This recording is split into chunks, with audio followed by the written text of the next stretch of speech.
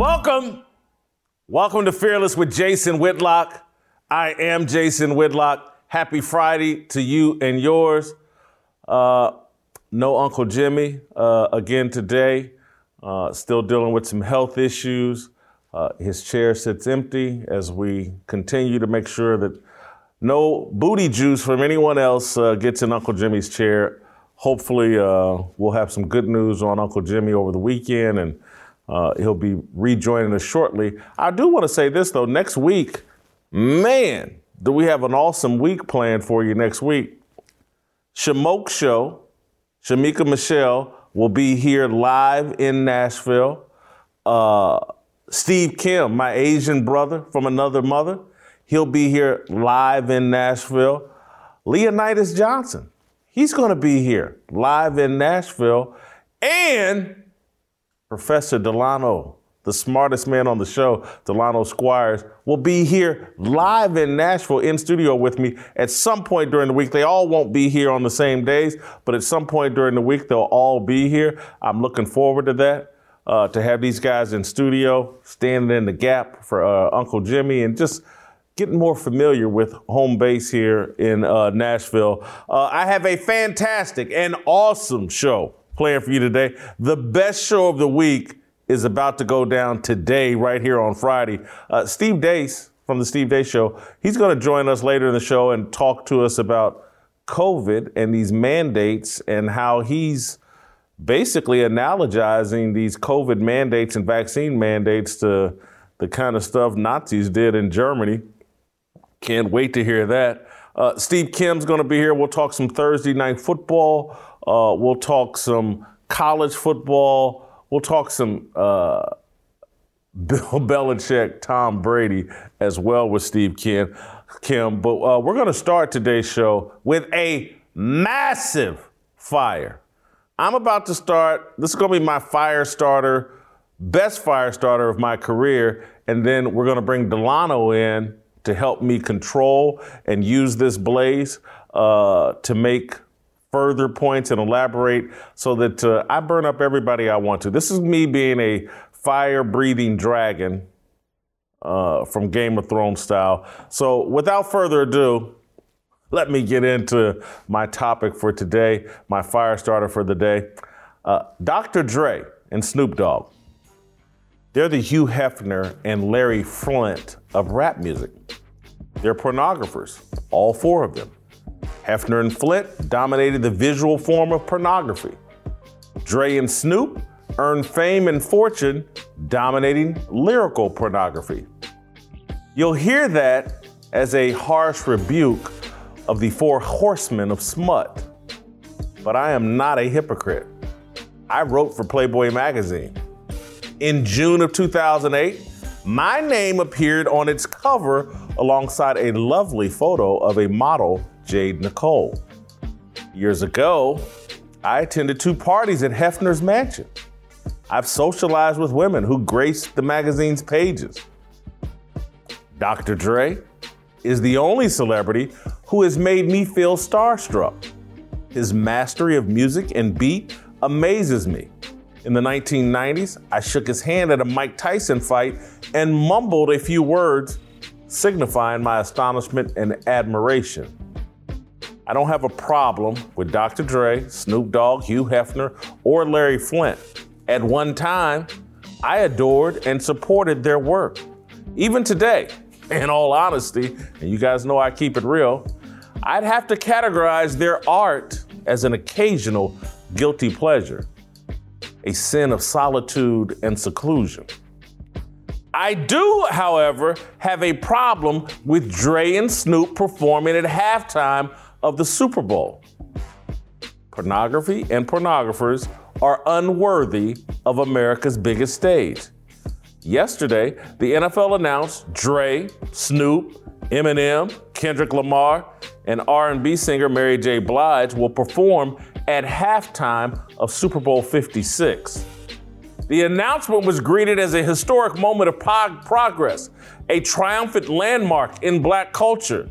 The country's strongest pop culture force, the NFL, the #1 TV show on 5 different television networks, wrapped its arms around commercial hip hop music. The conservative and previously traditional NFL embraced the musical genre that defines the liberal NBA.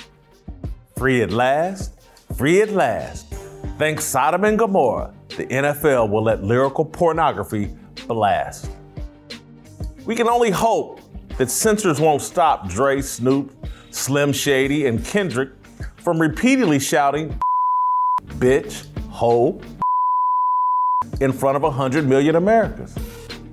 Or maybe a Black Lives Matter flag will fly as Dre brags about never hesitating to put a on his back as gunfire blares in the background. This is not progress. This is not a great moment in American history, NFL history, or Black history. The Super Bowl halftime will be a satanic ritual, a celebration of America's moral decay. I'm not saying that as an outsider, as someone with a severe disdain for hip-hop music. I'm saying it as an insider. I'm saying it because I know the music quite well.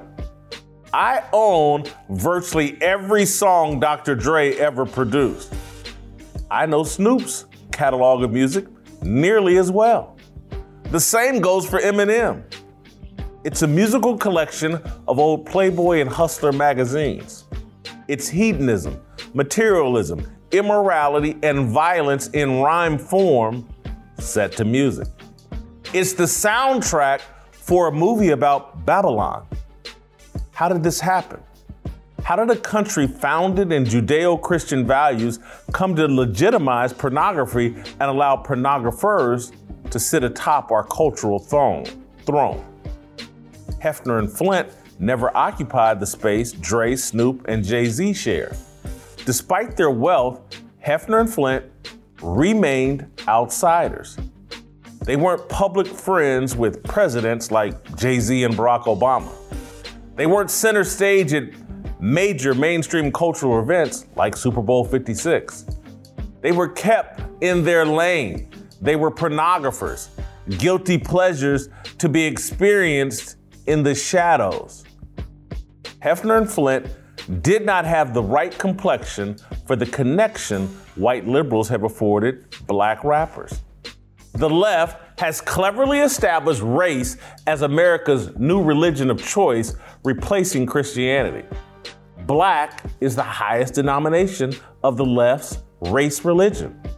Their doctrine argues that bowing to blackness is a righteous and responsible response to America's history of racism. Anything framed as black cannot be chastised, criticized, or shunned. To do so would be blasphemous and racist. Through hip hop, pornography has been wrapped in black packaging. Through hip hop, a self-destructive culture has been wrapped in black packaging. Music that promotes the degradation and exploitation of black people has been framed as the salvation and glorification of black people. No one can safely challenge this despicable orthodoxy. I watched a white female host on the NFL Network celebrate alongside Michael Irvin the announcement that Dre and Snoop would host the Pepsi Super Bowl halftime show. As she heard Snoop rap that bitches ain't shit but hoes and tricks, lick on these nuts and suck. Does she remember Dre's lyrics on the NWA song, One Less Bitch?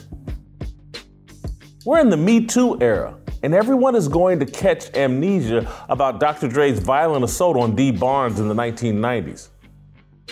That's the power of the race religion. Dr. Dre is black. His history of violence towards women is irrelevant. Look, I'm all about forgiveness and people moving past their mistakes. I've certainly been allowed to move beyond mine. But Dre's 2015 album, Compton, featured Eminem rapping about making the women he rapes orgasm. The race religion is killing America. The Alphabet Mafia, BLM, LGBTQ, CRT, has wrapped every issue in black packaging. Earlier this week, Playboy magazine promoted a bunny outfit using a young black man as the model. the gay and transgender issues have been framed as a black issue. We're being used to promote causes that defy God and the principles taught in the Bible. But you go right ahead and celebrate Dre and Snoop performing at halftime of the Super Bowl. Keep being a useful idiot in the race religion. Black power, baby. Have at it. I'm done with it. Now, that is a fire. Want to air things out here before we bring Delano in, fan these flames. Delano, I'm not real happy about Dre and Snoop being the performers at halftime of the Super Bowl. This is being celebrated as a great accomplishment. This is, hell, maybe they'll turn this into part of the Juneteenth celebration. I don't know, but am I wrong for complaining about this and seeing this as a giant symbol towards the country's moral decay? We're putting pornographers on America's biggest stage. I don't think you're wrong at all, Jason. Honestly, I think you hit the nail on the head in terms of the difference between, Larry Flint and Hugh Hefner and the hip hop artists that you name, right? Those people, even though they were famous, they were never mainstreamed by cultural elites, right? So Ronald Reagan wasn't going to bring Larry Flint to the White House and celebrate him in the way that President Obama has done with Jay-Z. So I think the fact that so many black elites and black leaders have embraced some of the worst elements of hip hop culture, right? Even though they don't live that way, but they will say that the music is empowering, makes the influence that these artists have that much more dangerous to the community at large. And it's not just their influence on the black community, right? It's just across the board, across the country. These guys are used to promote products, right? They're pitchmen. They, the face of different movements, and all of those things have an effect because, and we've talked about this all the time in life, what you reward and encourage, you get more of.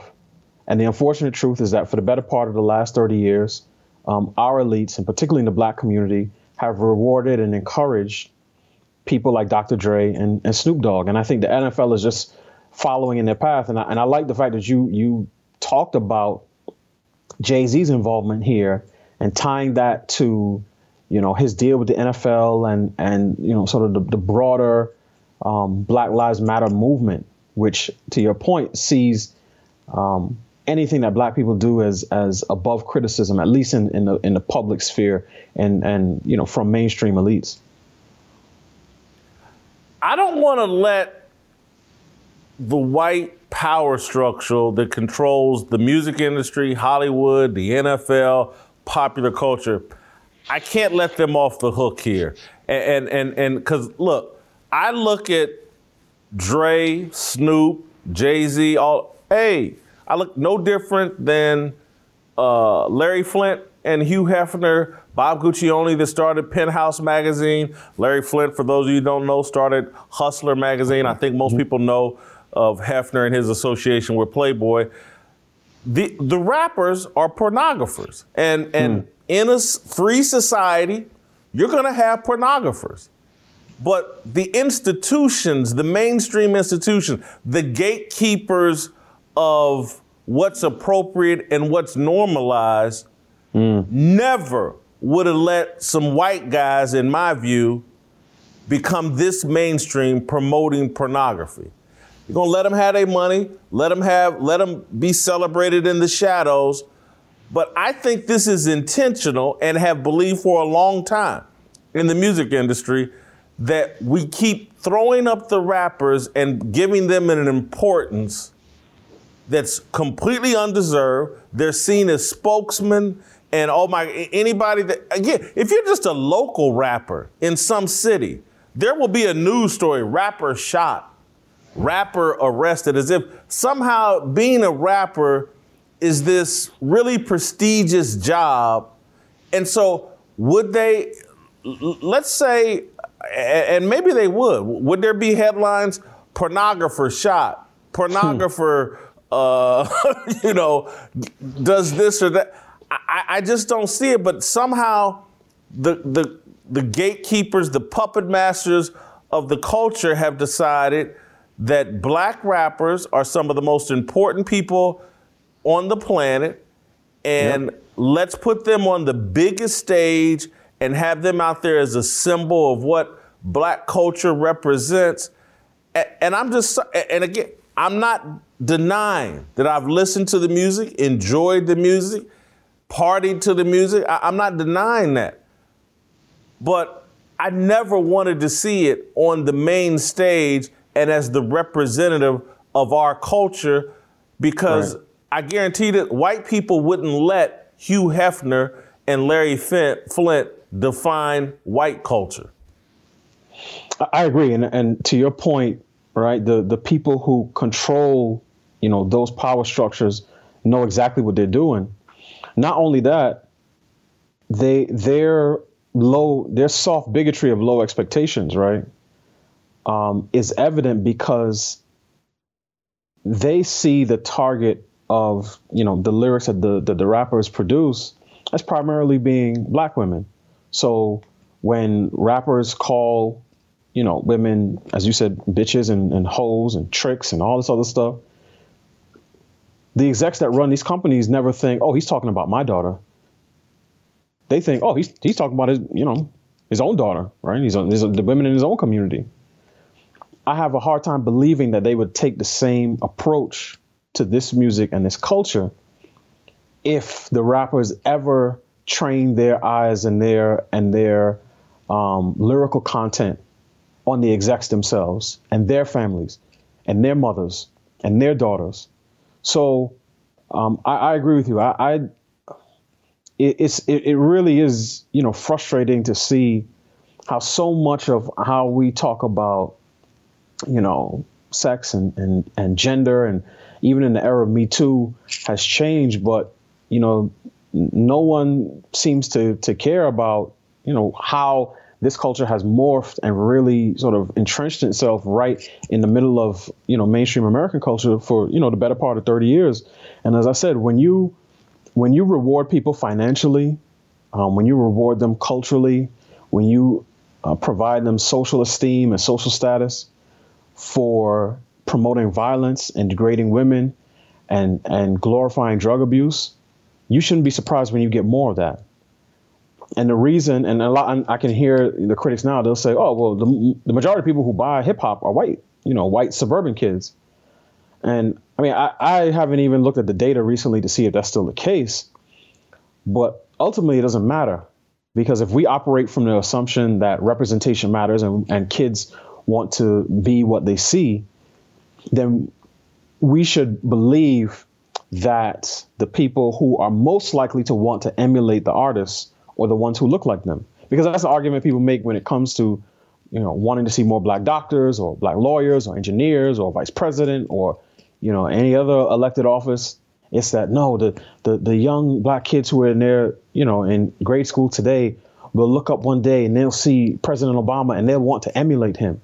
Okay, well, if we believe that, then we also have to believe the opposite is true, that those same kids who see people like Snoop Dogg, who, and I know we're going to get to it, in my own column, I talked about, his lyrical content, the fact that he once showed up to an award show with two women on leashes and dog collars. The fact that R. he bragged Kelly, you're talking about? No. I'm talking about Snoop Dogg. Oh, Snoop. I'm sorry. Yeah. Yeah, Snoop Dogg. He showed up to an award show with two women on dog collars and leashes. He bragged about being a pimp, and described the women that he was pimping. It was a steady stream of B's and H's, right, for about 3 minutes. Even up to last year, right? In case people think, oh, well, you're just, nitpicking Snoop's historical record. After the tragic death of Kobe Bryant, when Gayle King interviewed, I want to say it was Lisa Leslie, and asked some questions about, Kobe's, old rape case and how he would be remembered, right? Snoop responded with a video where he called Gayle King, and again, excuse my language, audience, a funky doghead bitch. That was his response to Gayle King. Noted journalist and obviously, you know, best friend of Oprah Winfrey. He also, at least in my opinion, implied a threat to her in terms of, if you don't stop, we're going to come get you. And for a guy that has professed an affiliation with the Crips for, again, over 30 years, that actually means something. And I mean, the response certainly from the mainstream was tepid at best. Snoop has not, you know, suffered any social penalties for that. He still gets to smoke weed with Martha Stewart. He still gets to pitch products. So when Don Imus makes an inappropriate comment about black women, his career and his reputation is forever linked to that specific comment. But when Snoop Dogg does it, even, as I said, up until last year, he suffers no real penalty. He said he talked to his mom. His mom told him he's out of line. He gave some half-hearted apology, and that was it. Everybody moved on. So it's clear that both, you know, within sort of the white liberal mainstream as well as the black liberal mainstream, neither party sees these people and the culture that they promote as a problem for the rest of society. And what you're really talking about, Delano, is something I'm trying to open people's minds to. We're being used to change America dramatically. Black people and the issue of black race and racism is the packaging that every issue, LGBT and transgender issues are all attached to race and blackness, because the left has figured out if you put it in the packaging of blackness, no one can question anything. Right. And so if you want to make it so that a human being, a biologically born man, can go compete against young girls in track and field or whatever sport he wants, package it in blackness and say, oh, this is our black people are queer and transgender people, and they're at risk and they're low. Put this black umbrella over it, and no one can say a word. And they've done it with the LGBT issue. Mm-hmm. That's why black men are the face of the gay movement. And if anybody wants to, anybody with a religious backbone or upbringing at all that want, you know, I'm not that comfortable with same-sex marriage. Well, you're racist. Right. And or you're homophobic, which is akin to racism. They've all been packaged together. And this morning I was talking about, because, you know, all my friends are guys I played college football with, and we're on the text string together. And before I could even say a word on the text string, it pops up one of my friends, smart guy, successful guy, whatever. He was already playing the race card on the Super Bowl halftime deal. And was saying, basically he was saying that, you know, white guys won't be comfortable with this and blah, blah, inferring, but not directly, but he was inferring that they're racist and that's the only reason why they would be uncomfortable with this. And I'm just like, wow, man, this dude got a daughter. And he knows this music as well as I do. Mm-hmm. But because his vision and his thoughts have been so clouded by race, that's all he can think about. It's like, oh my God, Snoop and Dre, they're black. And this is something for black people. And so who cares if they put out music that denigrated my daughter, my ex-wife? Who cares that whatever they said about my mama, sisters, any of that, who cares that they put out music that has defined us as criminal thugs? This is a sign of racism that people are uncomfortable in. And they're going to sing clean versions of their song. And so let's ignore it. Let's ignore the fact that we are mainstreaming an immorality that defines this country and our entire culture. And this is why white people they can't sit on the sidelines on this issue, because this race religion that they've created and making blackness the highest denomination of this race religion, it's the tool they're using to dramatically change this country in ways that I'm just sorry. If you're a believer, or have any sense of morality at all, you just can't be this. And look, my friends and anybody that knows me knows that I'm a sinner, but damn it, all this stuff just being mainstream and acting like there should be no shame around any of it. We're Babylon. We're Sodom and Gomorrah. We deserve whatever destruction and hell is rained down upon us.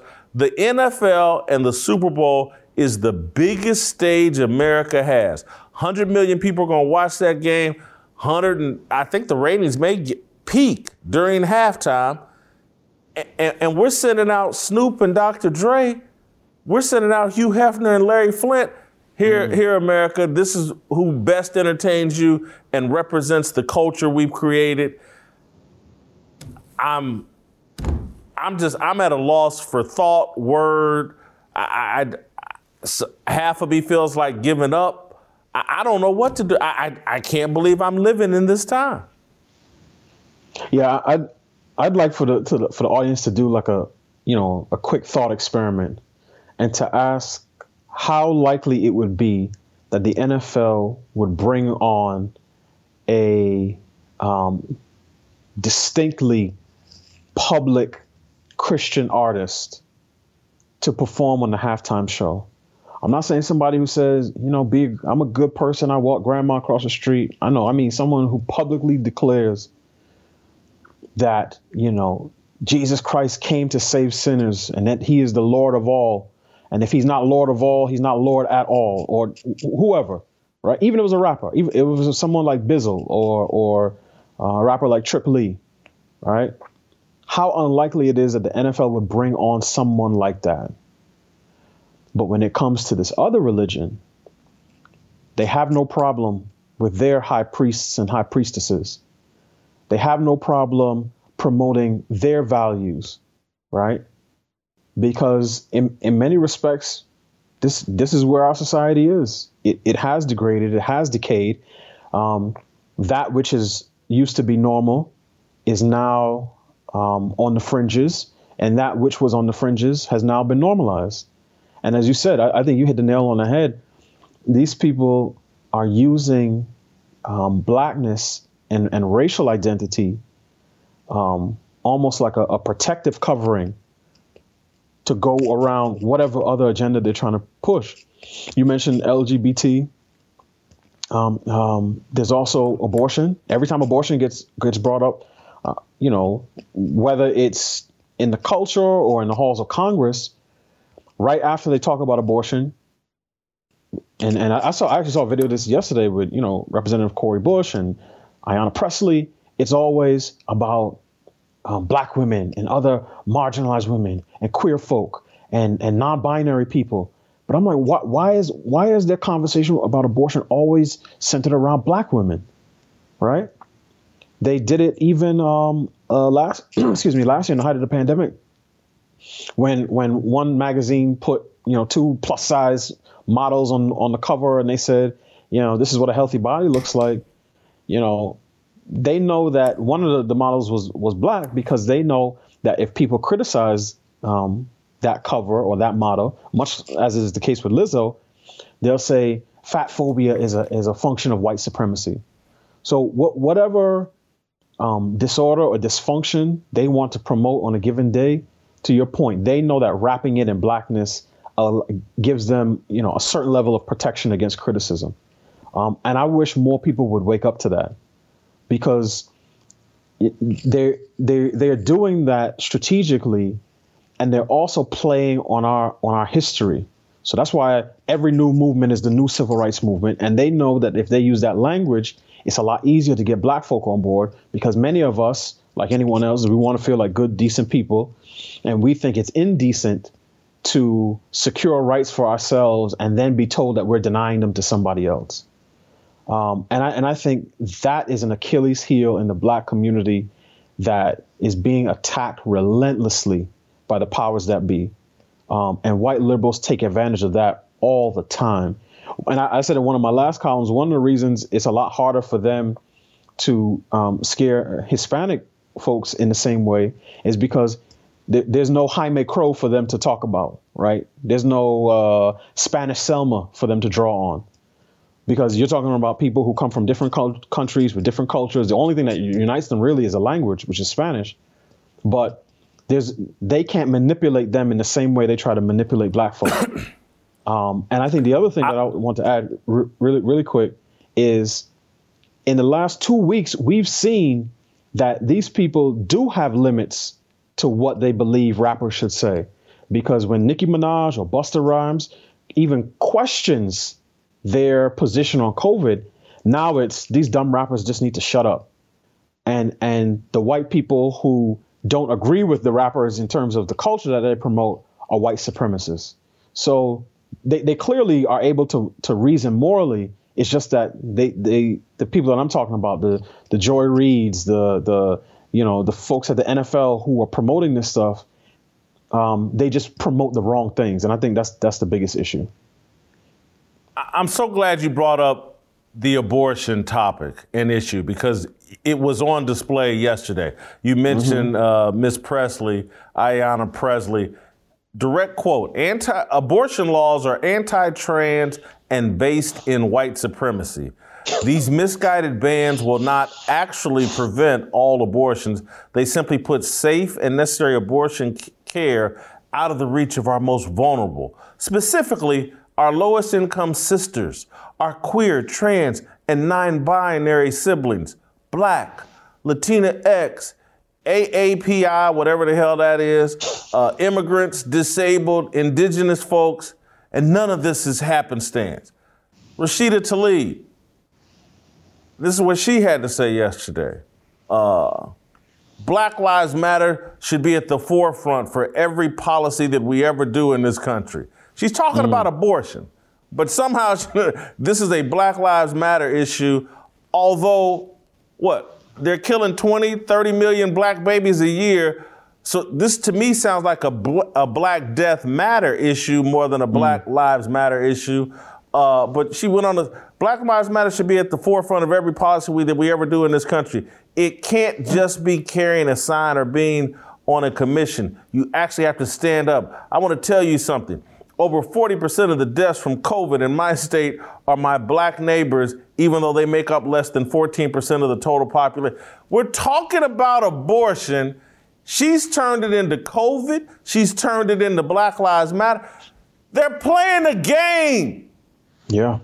This is so obvious. They're using race. It's the red flag or towel they wave in front of a bull. Look over here and ignore the reality, and we keep going for it. And I don't know.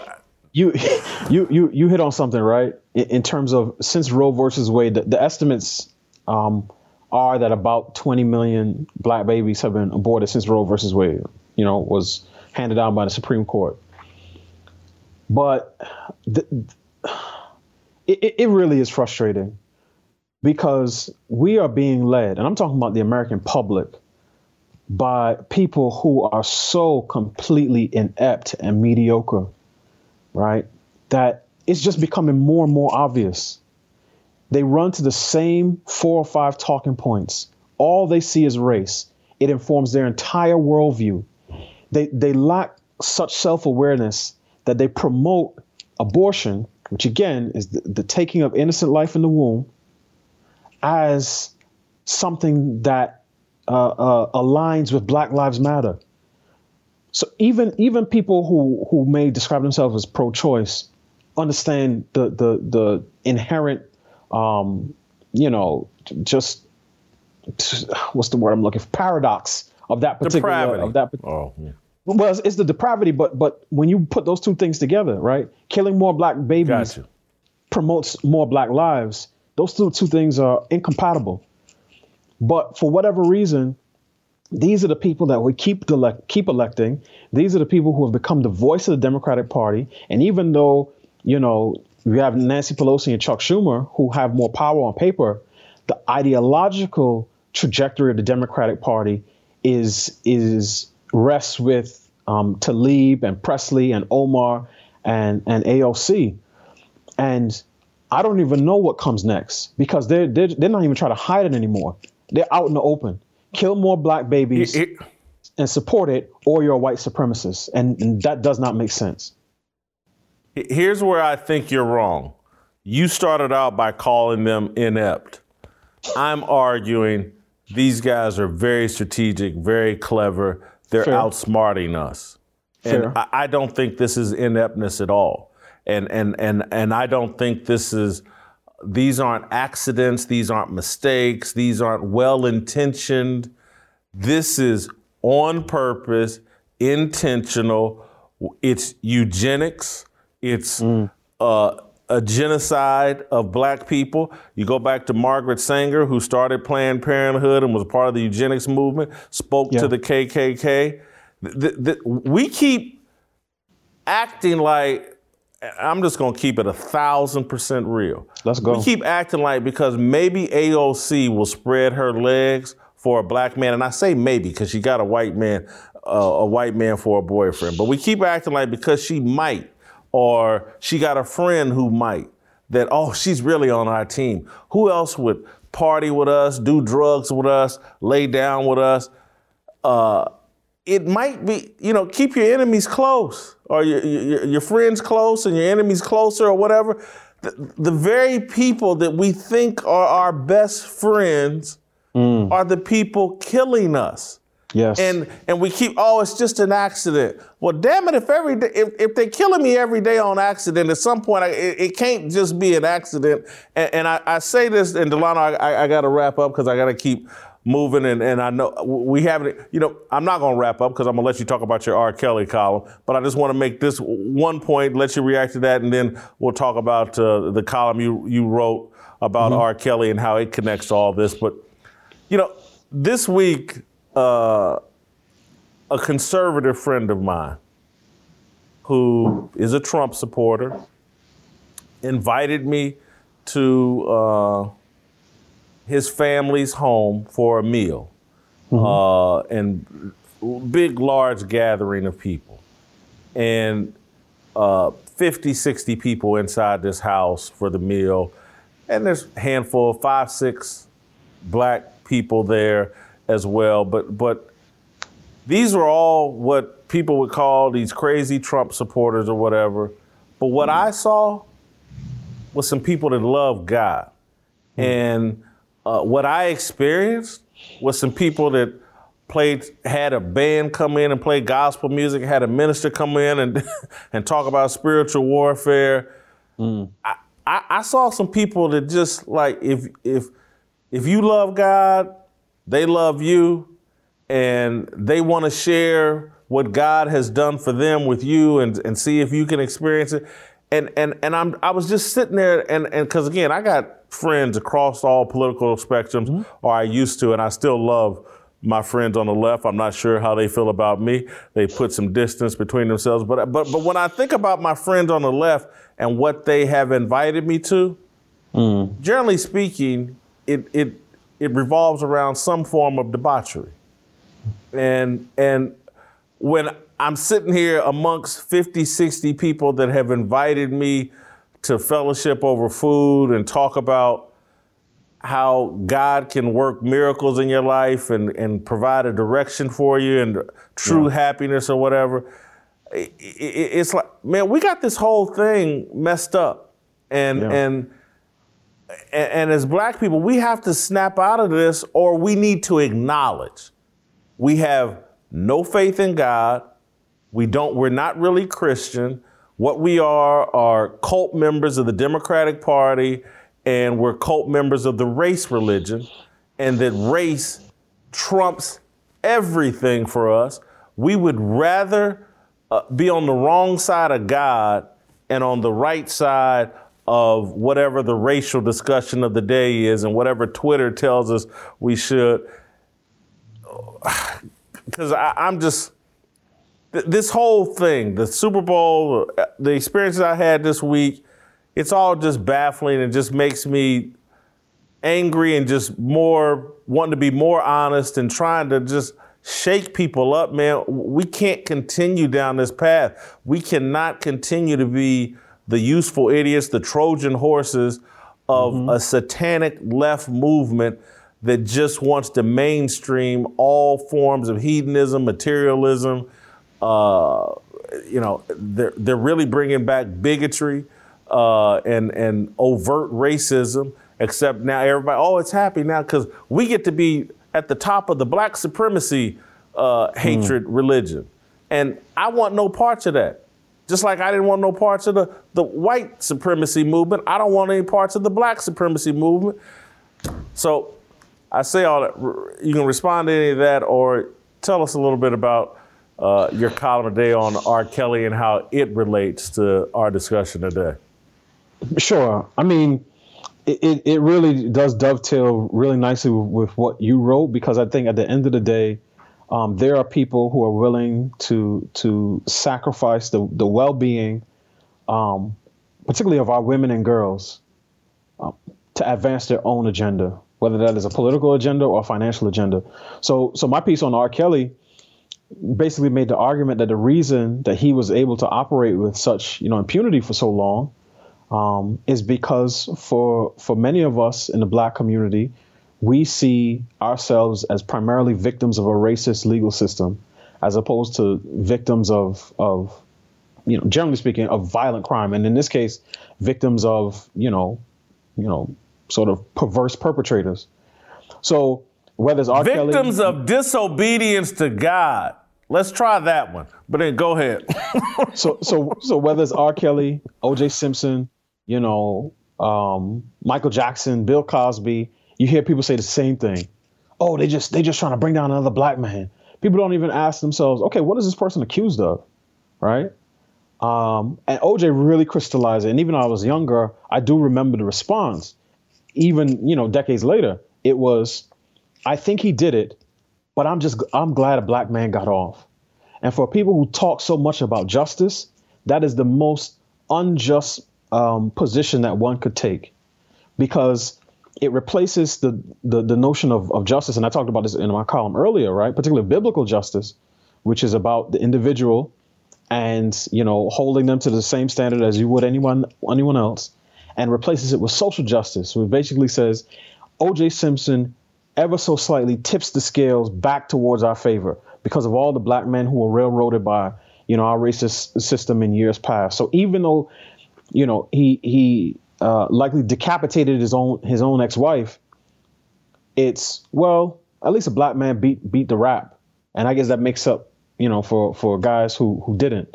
And I think the problem with R. Kelly, and I talked about this in the column, is that our sympathies consistently are misplaced. I talked about Snoop in that column. Again, protected from criticism because, he's a black man and people don't want to see black men criticized or brought down by the system, quote unquote. And this also filters down to the streets. And I use the case of Ma'Khia Bryant as the perfect, example of what this looks like in real time. And many people remember, tragically, she was shot and killed by a police officer in Columbus, Ohio. It was the same day that the Derek Chauvin verdict came down. And people were saying, how could this continue to happen? And then the video came out and it showed that if that police officer had not shot Ma'Khia Bryant at that specific moment, she would have plunged a knife either into the head, the neck, or the body of that woman in pink. And my argument is the black community is the woman in pink.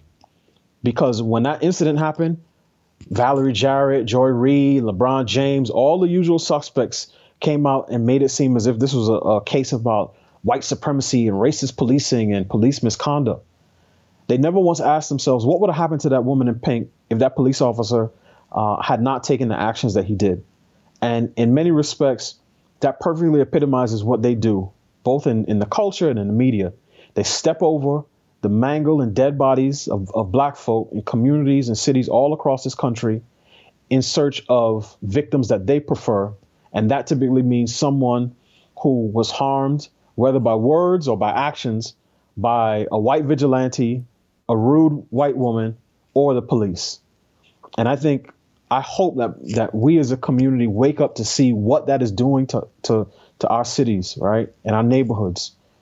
This is a cultural cancer that has to be addressed, and it has to be removed, because we can't go on, to your point, we can't go on like that.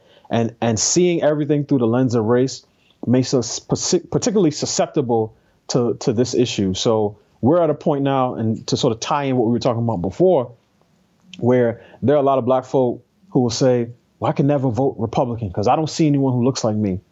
And my response would be, okay, so they may not look like you, but do they share your values? Because the people who do look like you are the ones who go down to the abortion clinic and they tell that young black girl who's on the fence about what she should do, you should kill your baby. You'll have a better life. You'll feel liberated. That's empowerment.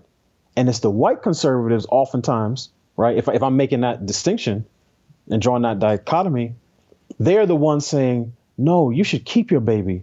Nothing will bring you as much fulfillment as becoming a parent. And we have got those two things confused. So now we sell abortion as black liberation, and anti-abortion is white supremacy. And all of that ties into the same thing. One, as you said, we have abandoned our faith in God. And this is sort of a general critique, of our society. And two, we have aligned our sympathies with perpetrators rather than victims. And that's not any definition of justice that I've ever seen. Thank you, D. Great stuff as always. We'll be in touch. We'll see you next week, actually.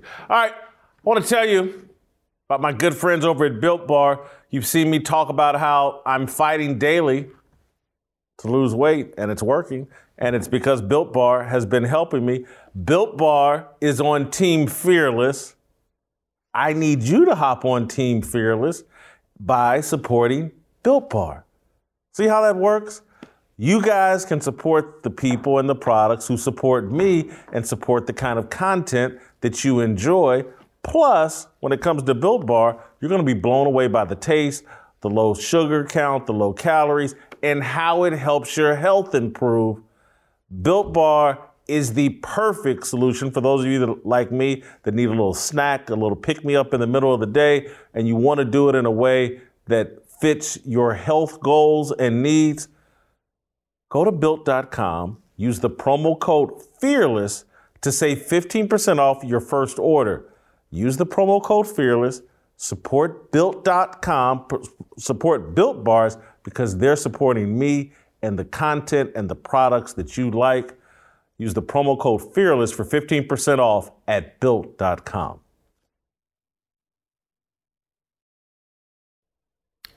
All right, welcome back.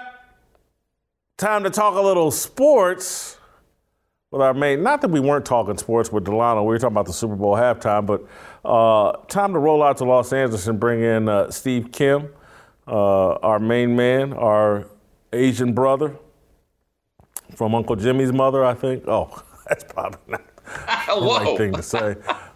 Yeah, that's probably. I probably regret that. But Steve, if I want to get your initial thoughts on my thoughts about the Super Bowl halftime. You live out in Los Angeles. You're probably a Dr. Dre groupie, Snoop Dogg groupie.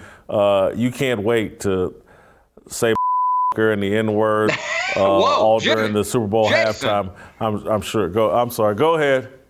I'll be honest with you. Even though I am from the quote-unquote West Side, right around their ascension is when I started to kind of move away from hip-hop. Oh, God, I hate that. Here's the interesting thing. I was thinking about what you and Delano were talking about, and I read your monologue. Two things. Number one, they're talking about this particular halftime being this cultural touchstone or the landing of the moon. Do Prince and Michael Jackson not count? Because I thought those were the two most memorable. They weren't black. Enough. They weren't black. Enough. Not black enough, no. And the other one. They didn't say and the N-word enough to be really considered black. So go ahead. Right. And the other thing is the greatest halftime show was on Fox when In Living Color did that thing with Men on Football. Remember they did their own halftime show back in the early 90s? And it was real funny because the punchline was our two favorite teams are the Packers and the Oilers, and they took a snap and not from shotgun. So Damon Wayans, if you're out there, please rescue the NFL Super Bowl halftime show. Okay, we need you.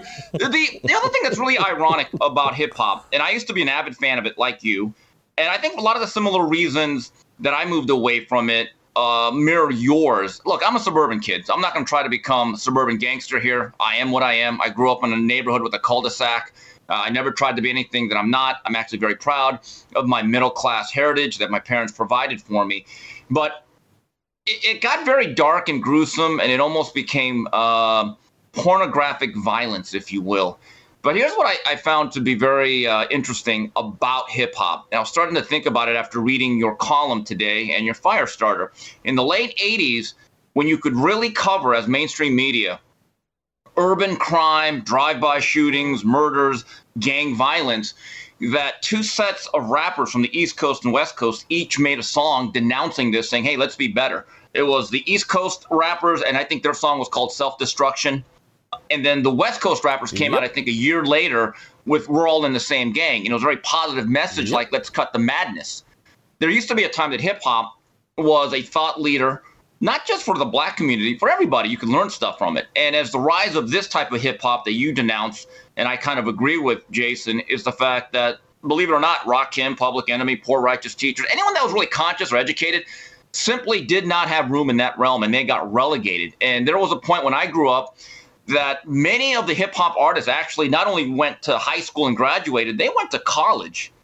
And it was not a bad thing. Now, if you admit that you have a degree, it almost ruins your career. Listen, I sit here. There was a rap group called the College Boys. I owned their album or their CD. And I've written about the pivot in hip-hop numerous times. And I do think it was calculated. And people love, it's like when they made the movie about NWA. Look, I was the first guy on Ball State's campus with NWA's first album. And I had the virus in terms of, like, I love the music and was passing it around. But people have this reimagined view of what that music was, because F the Police was on there and everyone, they were this revolutionary group that stuck it to the establishment. And I'm like, no. Go listen to the album and go write down what the message is from every song in there. And it's all highly negative, highly profane, highly degrading towards black people, women, promotes violence towards black men. Again, NWA did one song, F the Police, that, is exaggerated, its impact and its social conscience and all this other stuff. But the rest of that music is hot garbage. It's like this morning I listened to Dre's One Less Bitch. And I'm just like, how in this era of Me Too is Dr. Dre doing halftime? Is Harvey Weinstein going to produce it? I mean, literally. Because I can guarantee you this, if Dr. Dre was white, they wouldn't let him escape all that baggage and all those lyrics. In 2015, he comes out with Compton, and Eminem is talking about even the girls I rape.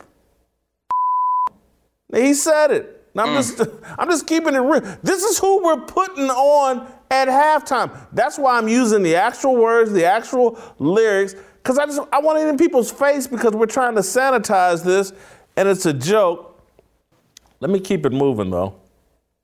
I want to talk a little bit about Thursday night's game, just briefly. Urban Meyer, I wish I had tweeted it at the time, because now it's just like revisionist history. But I was saying at the time, kick the field goal with 58 seconds right before half. You have a chance to go up 3 scores, and you're a winless team. And look, if there had been 5 minutes left, 4 minutes left in the half, I would go for it, because now you're pinning the guys back and they punch you the ball and you get another shot at it. But with that little time, you kick the field goal and you go up 3 scores, and I said, this is going to come back to bite them in the rear. So I wish I had tweeted it so I'd have proof, but that's what I was thinking. And it just, I thought that was a mistake of greed. And, how do you feel about Urban Meyer after last night's game? Well, again, I want to check his heart rate. And I agree with you. In a situation like that, but that's the difference, though, Jason, between coaching at a dominant program like Florida and Ohio State, where you always have the talent advantage, or being at a really bad football team. You're right. If you're a really bad football team like Jacksonville is, going up 17-0 at the half is huge. Now, when you're playing Ohio State and you got 9 NFL guys on both sides of the ball playing Minnesota or a team of that ilk or Maryland, you could be very, very reckless and bold. And he learned something, that in the National Football League, every point counts, because, you know, it's interesting. I didn't realize this. I started watching the Red Zone a lot several years ago.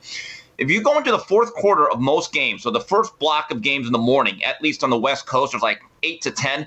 Most of those games, Jason, and they mentioned this on the broadcast, are all within 7 to 10 points. It's not like college where you see like just a swath of blowouts for the most part, where it's a 24-point game, 35-point game.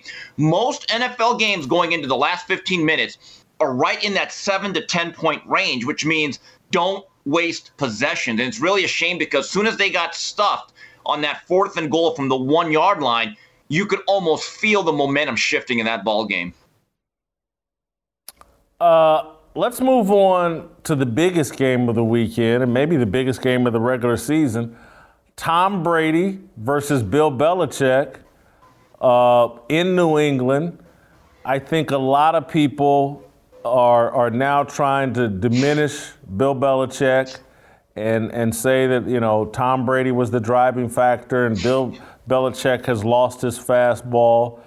I'm not sure if I agree with that, but I do think Tampa Bay is probably going to win, and that narrative is going to continue. Has your view of Bill Belichick changed since the departure of Tom Brady? No, I am a huge Bill Belichick advocate. I believe he's one of the greatest coaches that ever lived. His mug should be right on the Mount Rushmore of NFL coaches, right alongside guys like Vince Lombardi. And talk about revisionist history. And again, I am not taking away the greatness of Tom Brady. He's in the Mount Rushmore of quarterbacks. But let's go back throughout the history of the Super Bowl dynastic run of the Patriots, which was amazing because it literally lasted 17, 18 years. But Jason, am I not wrong in recalling this, that the first 2, if not 3 Super Bowls, Tom Brady was more or less a very good, glorified game manager, and the Patriots were defined by their defense, because Belichick was an incredible defensive mind with the New York Giants. And when you thought of those Patriots, it was Teddy Bruschi, Willie McGinnis, and Ty Law. And then it wasn't until 2007 when Randy Moss came aboard and they had a record-setting year that the second half of that run was also then defined by Tom Brady and explosive offenses, that they went to more of a spread set. They got Wes Welker, and it changed a lot of different things. So, but let's go back a couple years ago. The last Super Bowl that Tom Brady won with the Patriots, the score was 13-3, which meant that the defense more or less won that game. And if you go back, and I think that game was in Atlanta, Jared Goff had a high-flying offense. His plays were being called in by Sean McVay. But you know what? They tried to play chess with Bobby Fischer Belichick, and they got checkmated. So, yes, it helps having a great quarterback, but this whole revisionist history that somehow Belichick was just along for the ride, I think is patently false. I agree with you. I think I don't remotely want to diminish Tom Brady, because I think the guy's terrific. I think what he stands for, his leadership, the way he allowed Belichick to coach. I think all of that is indisputable, and Tom Brady has every right to be championed as the GOAT of professional football. Although, in my view, John Elway is. But I don't have a problem with people that think otherwise and give that to Brady, because he certainly deserves it. I do want to say, though, that I believe any reasonable, objective, hardcore view of Brady would say he's dominated the softest era of NFL football. When they, remember when his knee got hurt by Kansas City Chief, I think Bernard Pollard, and they basically illegalized hitting quarterbacks in the knee. And so the NFL, over the course of Brady's 20-plus year career, has just gotten softer and softer and softer. Receivers can run over the middle without much fear of getting their heads taken off the way they used to be able to. And it's quarterbacks can't be touched and all that. And so of this very soft era of NFL football, Tom Brady is by far the greatest. If he had to play during Elway's time or Terry Bradshaw's time or some of the guys, I'm not sure if he would put up the numbers and have had the success that he's had. Not knocking the guy, but I do think Belichick's reputation's unscathed regardless of what happens this Sunday or what happens the rest of Belichick's career. If Brady goes on and wins 2 more Super Bowls in Tampa, hats off to him. If Belichick never wins another Super Bowl, I still love Bill Belichick. I still love Tom Brady. Before I let you go, I want to ask you some college football stuff. And I'm not going to start with Alabama Ole Miss. I think Notre Dame's going to beat Cincinnati. I think Cincinnati's overvalued. Steve Kim says what? To a degree, you're right, but Notre Dame's not that good either. I mean, they struggled with an FSU team that still has not won. They pulled away from Wisconsin. They nearly lost to Toledo. This is a game where the Cincinnati season comes down to a 3.5 block on NBC for Desmond Ridder to really leave his mark on college football and Luke Fickell to become the next head coach at USC or whatever program wants to pay him $7-8 million. Notre Dame, it's going to be interesting if they have their quarterback, Jack Cohn, got injured, banged up. Offense didn't really seem to leave a beat without him. He's very, very immobile. A lot of interesting storylines here. Brian Kelly had a great run at Cincinnati. Marcus Freeman, the Cincinnati defensive coordinator, is now at Notre Dame. I don't know how good Notre Dame is. I've seen several of their games, and outside of pulling away from Wisconsin late last week in Soldier Field, they have not looked like a top 10 team. And we'll see. Cincinnati's playoff, their hopes and dreams all come down basically to this game. It's fascinating. Lane Kiffin can stamp himself as legitimate by beating Alabama and Nick Saban this weekend. And to me, erase all the jokes about Lane Kiffin. I think Lane Kiffin's a good coach. I don't know if he's up for beating Alabama, but he's got a hell of an opportunity this weekend to stamp himself as, to erase some of the memes and some of the jokes about his past. I'll say this. I think it's already happened. Last year, in a game that I don't think a lot of people watched during the lockout, they went neck and neck, punch for punch with Alabama and eventually lost 63-48. They just couldn't stop a leaky faucet defensively. But Lane Kiffin changed the course of Alabama football, and I give Nick Saban credit because he evolved as a great coach. Back in the first national title or two with the Crimson Tide, they were largely a pro-set power running team that would set up play action.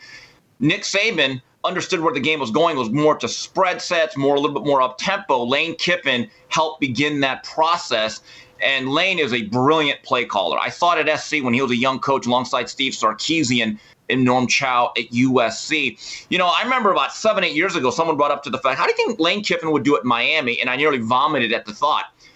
I'll say this, Lane Kiffin right now, I would take him off the airplane tarmac, not to fire him, but to beg him to come to the U. I actually believe from an offensive standpoint, he used to be a pro set guy too at USC when they had Matt Leinart and Mike Williams and Reggie Bush, but he has evolved.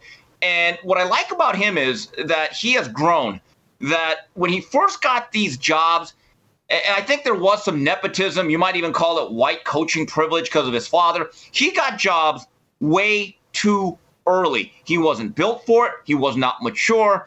But it's like that classic movie with Chris Farley, Tommy Boy. Tommy Boy at the beginning was an absolute mess. He couldn't get out of his own way. But at the end of the movie, he became a great leader. He could run a company. That right now is Lane Kiffin. Who do you think wins? The game is at Tuscaloosa. I'm going to go with the chalk. I'm going to say 45-31 Crimson Tide. And Steve, did you see Mike Wilbon go after Lane Kiffin? Lane retweeted it or whatever. Did you see that? And what do you think of Wilbon's attack on Kiffin? Oh, explain that to me. What exactly was his beef with him? I don't know. It just seemed like he was just attacking Lane Kiffin kind of for no reason. I like Mike, but it came off as more a shtick or just like, hey, this is an easy person I can attack. Here's someone safe I can beat up. But Kiffin retweeted it and, kind of had a all shucks or just like, what's up with this guy reaction to it. And so Lane Kiffin's very confident. I'll say that. And a bit self-deprecating, good personality. Let me ask you another media question since you didn't see that because you are our resident media expert. Marc Lamont Hill hospitalized this week with a heart attack after making fun of Jonathan Isaac and his position on COVID. Fully vaccinated Marc Lamont having some blood clot issues, but he said it's all from an Achilles surgery. What's your reaction to Marc Lamont Hill, perhaps karma giving him a visit? Don't you mean Marc Lamont Shill? I mean, Q Alanis Morit. 1,000 spoons when all you need is a knife. A death row pardon a minute too late. Here's the thing. First of all, I hope he recovers. I don't wish ill health on anybody. I think it's terrible when people do that just because you're on the different side of the political spectrum or the street. But he wrote a tweet basically saying about Jonathan Isaac that this sounds smart to people who don't know anything. In other words, calling them dumb. Mark, you literally said that males can get pregnant, and you were serious about it. You're the last guy that should be making comments about people's biology or anatomy. So like Nell Carter once said, give me a break. I don't know if you remember that show, Jimmy. Jason, I love that show. Remember that one? Why you keep calling me Jimmy? I don't know why. Why you keep calling me Jimmy? I don't know, because he's the real star of this show. Oh, and by the way, Jason, I want to tell you one thing. I hope we have time. One of my readers is more of a boxing fan. He's a person of color that works in the medical field. Saw our segment on Isaac and Kyrie Irving, and he had a disagreement with me. He said, Steve, I want to tell you this right now. I would not dismiss Kyrie. He's actually a better spokesman for this than Jonathan Isaac because he's the one that's in the major media market. He's an all-star player. He's the one with shoes. He's the one with real influence, and he has no ties to the right wing or to being Trump. He's the one that's pro-black. His message will resonate much louder and further than Jonathan Isaac. And he happens to be a medical professional in New York who in 2 weeks may not have a job because he's one of the medical workers in that field that is pushing back against the vaccine mandate. And that's a story that's not being told. Is a lot of people in the medical field. Again, it's one thing to question Jason Whitlock and I that we're not doctors, we're not in the medical field. I get it. My best friend, who I'm going to be spending all day tomorrow watching college football, he's in the fire department on the medical side. He even tells me that a lot of people that work in hospitals that are in that industry, they are hesitant also. So to just cast Jonathan Isaac as this nut job who's bought into right-wing politics, I look at that as being completely dishonest. Jason. Steve, I'm going to give you 2 more minutes because I want your take on one other big news in the media world. People asked me to comment on it. I chose not to because I've already stated my opinion in full. But Katie Nolan is out at ESPN, and I just saw an article in The Guardian today that said that, ESPN made a tragic mistake not building their entire network around Katie Nolan. She, and at one point, years ago, I think it was Variety or GQ or someone called her the future of sports television. Katie Nolan no longer at ESPN. Your thoughts?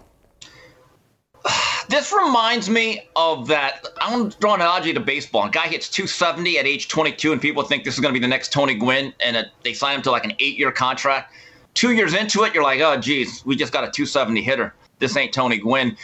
I'll give Katie Nolan credit for this. A couple years ago, the show that I watch religiously, because I'm a football guy, is NFL Films Presents, and she was the host. She was actually very good at that. She was cute. She was funny. She actually knew her football, big Patriots fan. It worked. She was a good host.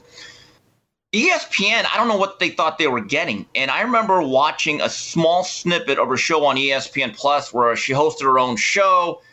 It didn't work. It just, I don't want to say it was like the Magic Hour with Magic Johnson, because no one really cared about it. But it was just bad. And you're just kind of like, it's all these forced jokes. You had these writers. And every time she'd do a punchline, everyone would kind of laugh nervously because I guess we're supposed to laugh. A pet peeve of mine was people say, Steve, you want to hear something funny? It's almost like they're forcing you to laugh if it's not funny. And that was the thing with Katie Nolan. It's like she never really said anything funny. She always stayed in this like political or sociological sphere, so she wasn't allowed to be funny. And she's one of these people that wags the finger at people for not supporting women's sports. And I remember when you battled with her last year and you wrecked her. If you go, and someone pointed this out, if you look at her social media posts, she's never at WNBA games. And I thought right there she lost a lot of credibility. So I have no ill will to Katie Nolan. I think she fits a particular role. She's good at certain things, but ESPN picked up a bill of goods in a sense that she wasn't capable of fulfilling what they thought they were getting. That's what I would say about it. Jason. Thank you, Steve. Have a good weekend. All right, you too. All right. Now I get to talk about my favorite. I love eating. I love food. I love Good Ranchers. And you need to love Good Ranchers too, because they love me and they love this show. And because they love America, they love American farmers. They love the best grass-fed beef that's produced in the world. It's done right here in America. You should be supporting Good Ranchers. They got all the meat, seafood, chicken, shrimp, whatever you want, they got it. But more than that, people ask me all the time, they realize we're in a culture war. They realize that this show rages against the people trying to destroy this country. And they ask me, hey, what can I do? What can I do? You can support Good Ranchers. You can support the people that are supporting me and this platform. That's what you can do. You're going to eat. You like steak. You like chicken. You like good meat. Why not spend it with a business and a company that likes and supports you and your point of view? That's why you need to hop on board with Good Ranchers. If you subscribe, you'll get $20 off and free express shipping. Get steakhouse quality for less than $5 per meal. You're going to eat. Why not eat something really good that saves you money and supports America and the point of view that you support? I need you to do this. I need you to go to goodranchers.com/fearless to get $20 off and free express shipping. I need you to support the people that are supporting me and you and the point of view that we believe in, the people fighting for this country. Go to goodranchers.com/fearless right now.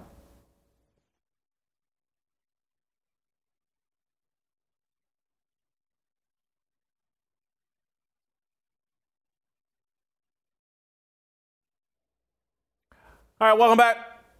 Jason Whitlock here, Fearless with Jason Whitlock. We're going to roll out to Iowa and talk with one of the best experts, or the best expert, I believe, on COVID, Dr. Anthony Fauci.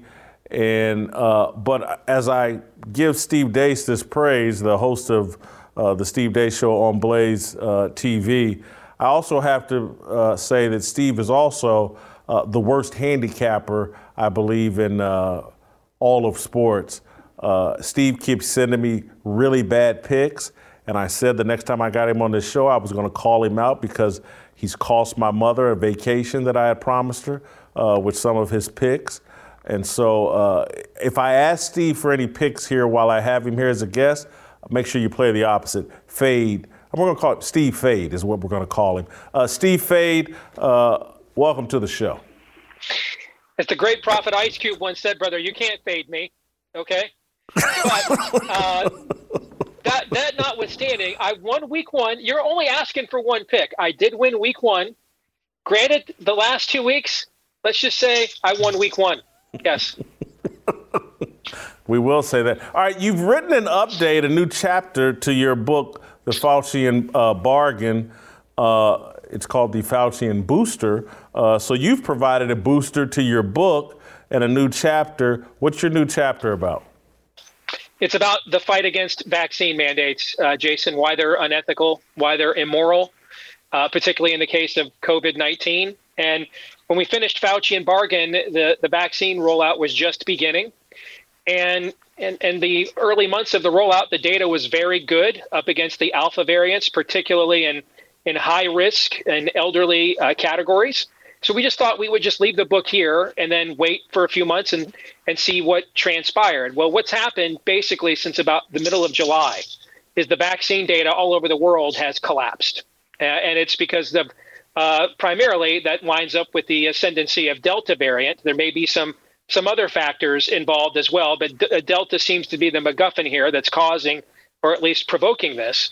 And of course, because this has been, Jason, what we've seen for the last 19 months, the less something shows to work, the more they want to impose it. So in the spring and in the early summer, when the vaccines were doing well, no one talked about vaccine mandates. It's only after they began to collapse, especially from a transmission efficacy standpoint, that now they want to mandate these. And so we went back and looked at the Nuremberg Code, which was established after World War II when the Allies became fully informed on what was truly going on within Nazi Germany from a human experimentation and a scientific advancement standpoint, where they had taken the country that was maybe the most advanced nation in the world pre-World War I and turned it into a jackbooted authoritarian island of Dr. Moreau.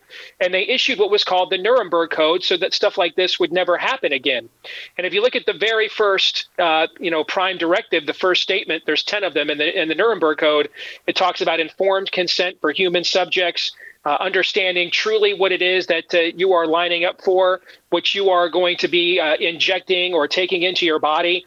This violates every single syllable of that, and we break that down in Fauci and Booster because we don't think the people making these decisions, Jason, we don't think they care about the Constitution. So we're trying to appeal to a higher law, a Hippocratic oath, Judeo-Christian notions of what is and isn't proper when trying to advance science as opposed to doing so at all costs.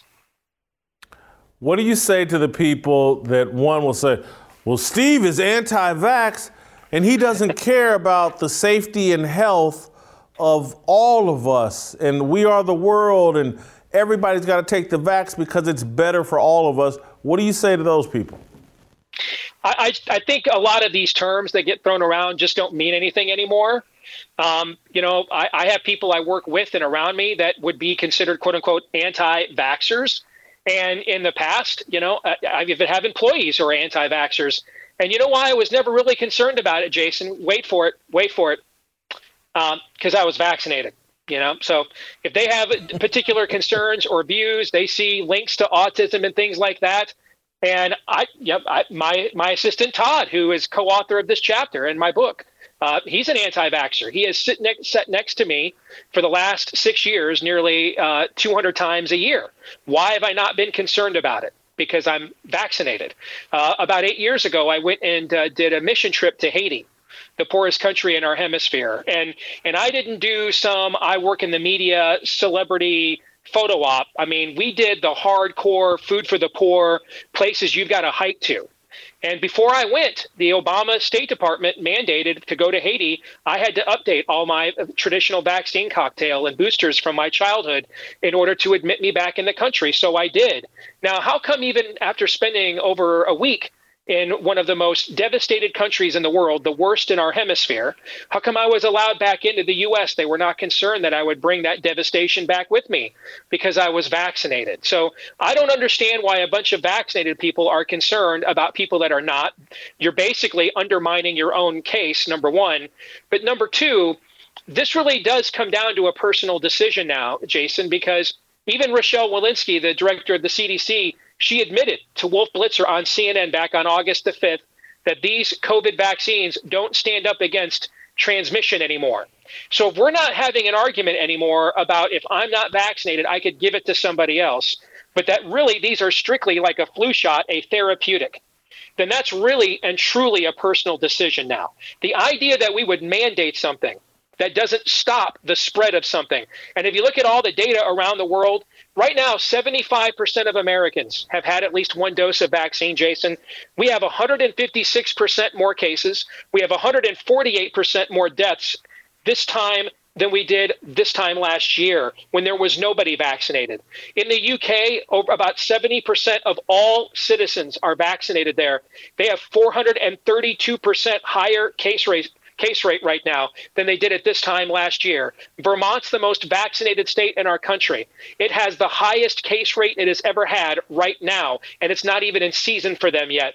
Maine is also one of the highest vaccinated states in our country. They have the highest ICU admission rate they've ever had right now, and again, it's not quite yet seasonality in the north. So these things do not stymie on a mass population basis. They do not thwart or stymie transmission. And so if that is the case, if I'm not a super spreader, and then, by the way, there was a study from the University of Wisconsin last week. They looked at two of the biggest counties in the state and found that when somebody vaccinated tested positive for COVID, they actually had a slightly higher viral load than when somebody unvaccinated tested positive for COVID.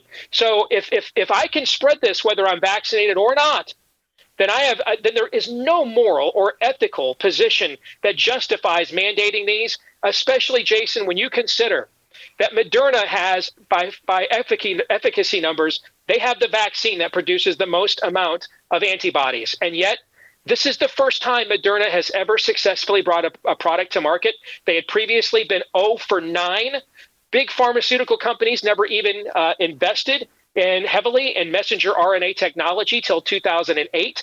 This is the first time we've ever mass injected populations around the world with this technology. It's the very definition of experimentation, Jason. So if they don't stymie transmission and it's an experimentation, brother, you tell me what is the justification for mandating people take these, because I don't see it. So, Steve, I know that if not for a tragic skateboard accident, you would have played in the NBA. So let me ask you this hypothetical question. Right. If you had a 23-year-old son who was in the NBA and in peak physical condition, like, say, perhaps a Jonathan Isaac, a Bradley Beal, what advice would you give your 23-year-old son in peak condition? And maybe your 23 has no kids, but wants to get married and have kids. What advice would you give him about the vaccine mandate or about taking the vaccine? Jason, if I had a daughter in that age group and she was either pregnant or wanted to be in the next year, I would tell her not to do it based on the data I've looked at. If I had a son in that age group, and they were healthy, like you said, had no pre-existing conditions, like the type of diabetes you're born with, not the type you give yourself chronically with bad lifestyle choices, then I would also tell them not to do it, because everything is a risk assessment, my friend. Everything is. We don't know. I mean, the more and more we learn, the more and more likely it is that the best we're going to say about the origin of this virus is that it leaked accidentally out of that lab. And that it's some form of chimeric experiment, meaning a Frankenstein's monster. We don't even know that it's not a bioweapon. We have absolutely no idea. And that means that we don't know what the risk for the long-term risk is for even an asymptomatic exposure to the coronavirus. We don't know that. We also don't know what the long-term risk is for injecting the nanoparticles of this messenger RNA technology into now almost 6 billion people. We have no idea what the long-term ramifications are for that either. Everybody here is taking a risk. No one here is walking away thinking like, I got this. You're not. Everybody's risking something here. And that means we really ought to be practicing maximum grace and empathy right now. And you wrote a column the other day for The Blaze that I think you said something along the lines of, well, I took the risk, so you have to. And I think that is driving a lot of this, the idea that you have to have the same, response to something as me. Idolatry makes fools and cowards of us all, and that is far more of a premium in our culture today than information is. And so this really ought to be a period in time where we're really coming together as a society and realizing we truly are all in this together. We didn't do this to ourselves. China and probably Anthony Fauci's NIAID did this to us. And therefore, this is the perfect time, like a Pearl Harbor moment. We band together and sacrifice together and game plan this out together on how to get through it. Instead, what's happened is we have become even more balkanized and even more authoritarian. And those are very bad long-term signs for the future of this culture or lack thereof. Steve, a lot of people will hear what you just said about coming together, and they'll take that as an argument. Yeah, what Steve is arguing, we all need to take the vaccine. That's our sacrifice. Take this risk. I did, and it's unfair that I took this risk and you're not going to do it. We all, again, it sounds like the message Jim Jones preached in Guyana. Right. We all got to do it together. We all got to drink this Kool-Aid. That's how we come together. What do you say to that? I mean, that sounds like a chapter in a Left Behind book. But first of all, if the vaccine is so great, why are you worried about the risk you took? Number one. But number two, there's things we still don't know. We have millions and millions of people like myself who have documented, former infections they've recovered from, what we used to call natural immunity. What Israel did, they looked at tens of thousands of their own patients in a study just a couple of months ago. And what they found was that those who had recovered from a previous COVID infection, or what we used to call natural immunity, they were 13 times less likely to get COVID again than somebody who was vaccinated was, that they were 27 times less likely to get a severe COVID infection than somebody vaccinated was. Any day now, I've seen a preprint of it. Any day now, the Cleveland Clinic, which is one of the most prestigious medical centers in the country, right up there with the Mayo Clinic, they're going to release a study of their own employees within their own healthcare system that found no one in their healthcare system over the course of a 6-month period of monitoring them that was known to have recovered from COVID, then ended up getting it after recovering and having antibodies from a natural infection. Why do we deny this natural immunity? Why? Because here's the thing we don't know. We have no idea what happens if we take these spike proteins from these mRNA vaccines and re-inject them into the bodies of billions of people or millions of people who already have natural immunity. Will we make it worse for them? Will that cause even higher side effects? Folks, we spent almost 15 years trying to come up with a vaccine for the first SARS, and we failed at this. We have spent hundreds of years trying to come up with a vaccine for a real immunization for cold, for flu. The only virus we've ever truly wiped out through vaccination was smallpox. I mean, this is hard to do. The idea that we were going to come up with something foolproof with a technology that's never been tried, no matter how much warp speed and money we put into it, and this thing was going to be completely locked down and foolproof in a year plus, is simply just not realistic. Everybody here is taking a risk. Somebody who's unvaccinated is taking a risk. And I'll say this, and I've said this to my own audience, Jason.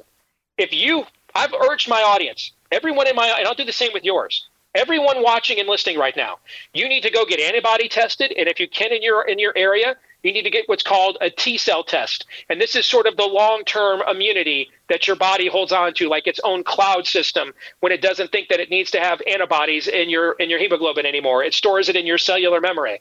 And you need to know for sure if you have had a documented case of COVID that you just didn't know about or was asymptomatic, because the virus is worse this year. It is hitting younger people harder this year. It is hitting younger men harder this year. It is more pathogenic than it was at this time last year. Now, there could be a lot of different reasons for that, but the data is what it is. And so if you have no protection at all, then I think you need to consider that your risk calculation with these vaccines is not the same as it was last year, when maybe you just looked at all that age stratified data and said, you know what, I'll take my chances with the virus. It's a lot it's a lot further along than it is with these vaccines.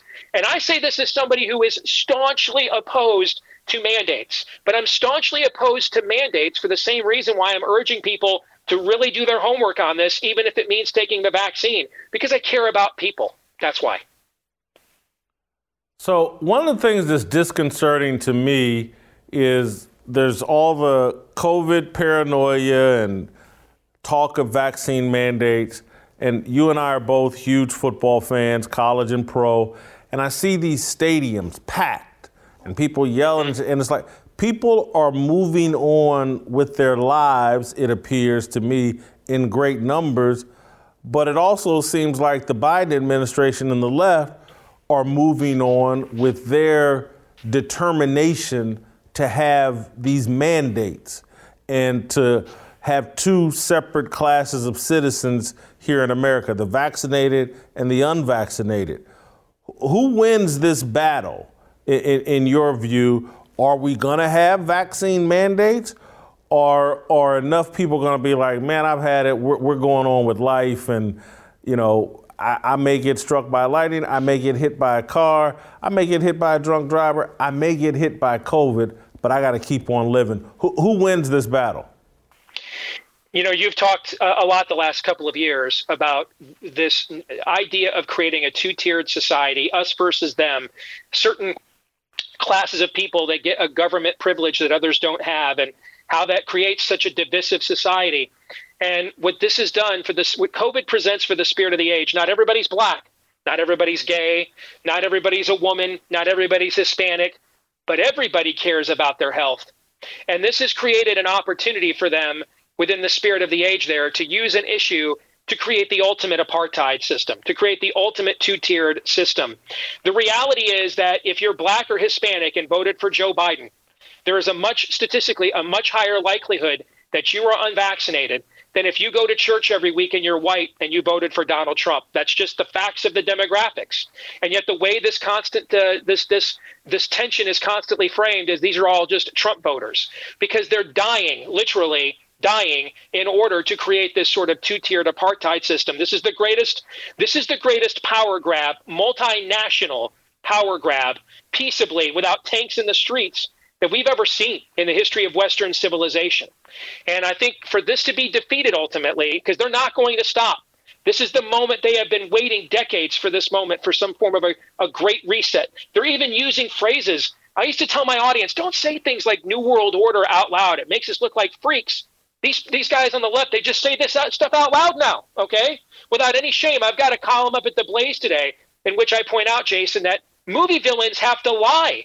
They've got to trick you about what their true nefarious plots are. Nowadays, these Fargan bastages just say it out loud and so they just call their shot like Babe Ruth in the 32 series, man. Yeah, man, we're masking your kids for EBS, choking them out, and we're injecting them at 6 years old to go to school in California. How do you like them apples? They just say it out loud. I mean, and so this is going to be a battle of political will, brother. Ultimately, we're not a nation of laws, and we never have been. We are a nation of political will, and we always will be. Whoever has the stronger will here to prevail, meaning that within the Christian worldview, this is why there's virtue in suffering. All right. Are you willing to suffer for what you believe? The civil rights movement suffered in full view of cameras all over middle America under high pressure water hoses in the 60s, and forced people living in places like Ohio and Illinois that didn't care about the segregated Jim Crow South and forced them to come to grips with it, forced them to say, you know what, I'm going to call my congressman, make that stop. I don't want to watch that over the TV dinners with my kids anymore. They understood that suffering actually forces change. The apostles did this. This is how the early church basically conquered the Roman Empire. See, the other side is willing to suffer for what it believes in, and it's really willing to make you and I suffer for what it believes in. If we're not willing to lose some jobs, lose some businesses, lose some friends, lose some YouTube accounts, we're toast, because the stronger will prevail. Awesome job, Steve. You just rolled us right into the weekend. You rolled us right into tomorrow, singing about freedom, which is appropriate. Love you, brother. Talk soon. Thank you, Don't send me any pics this weekend. I need to save some money. You got it, brother. Take care.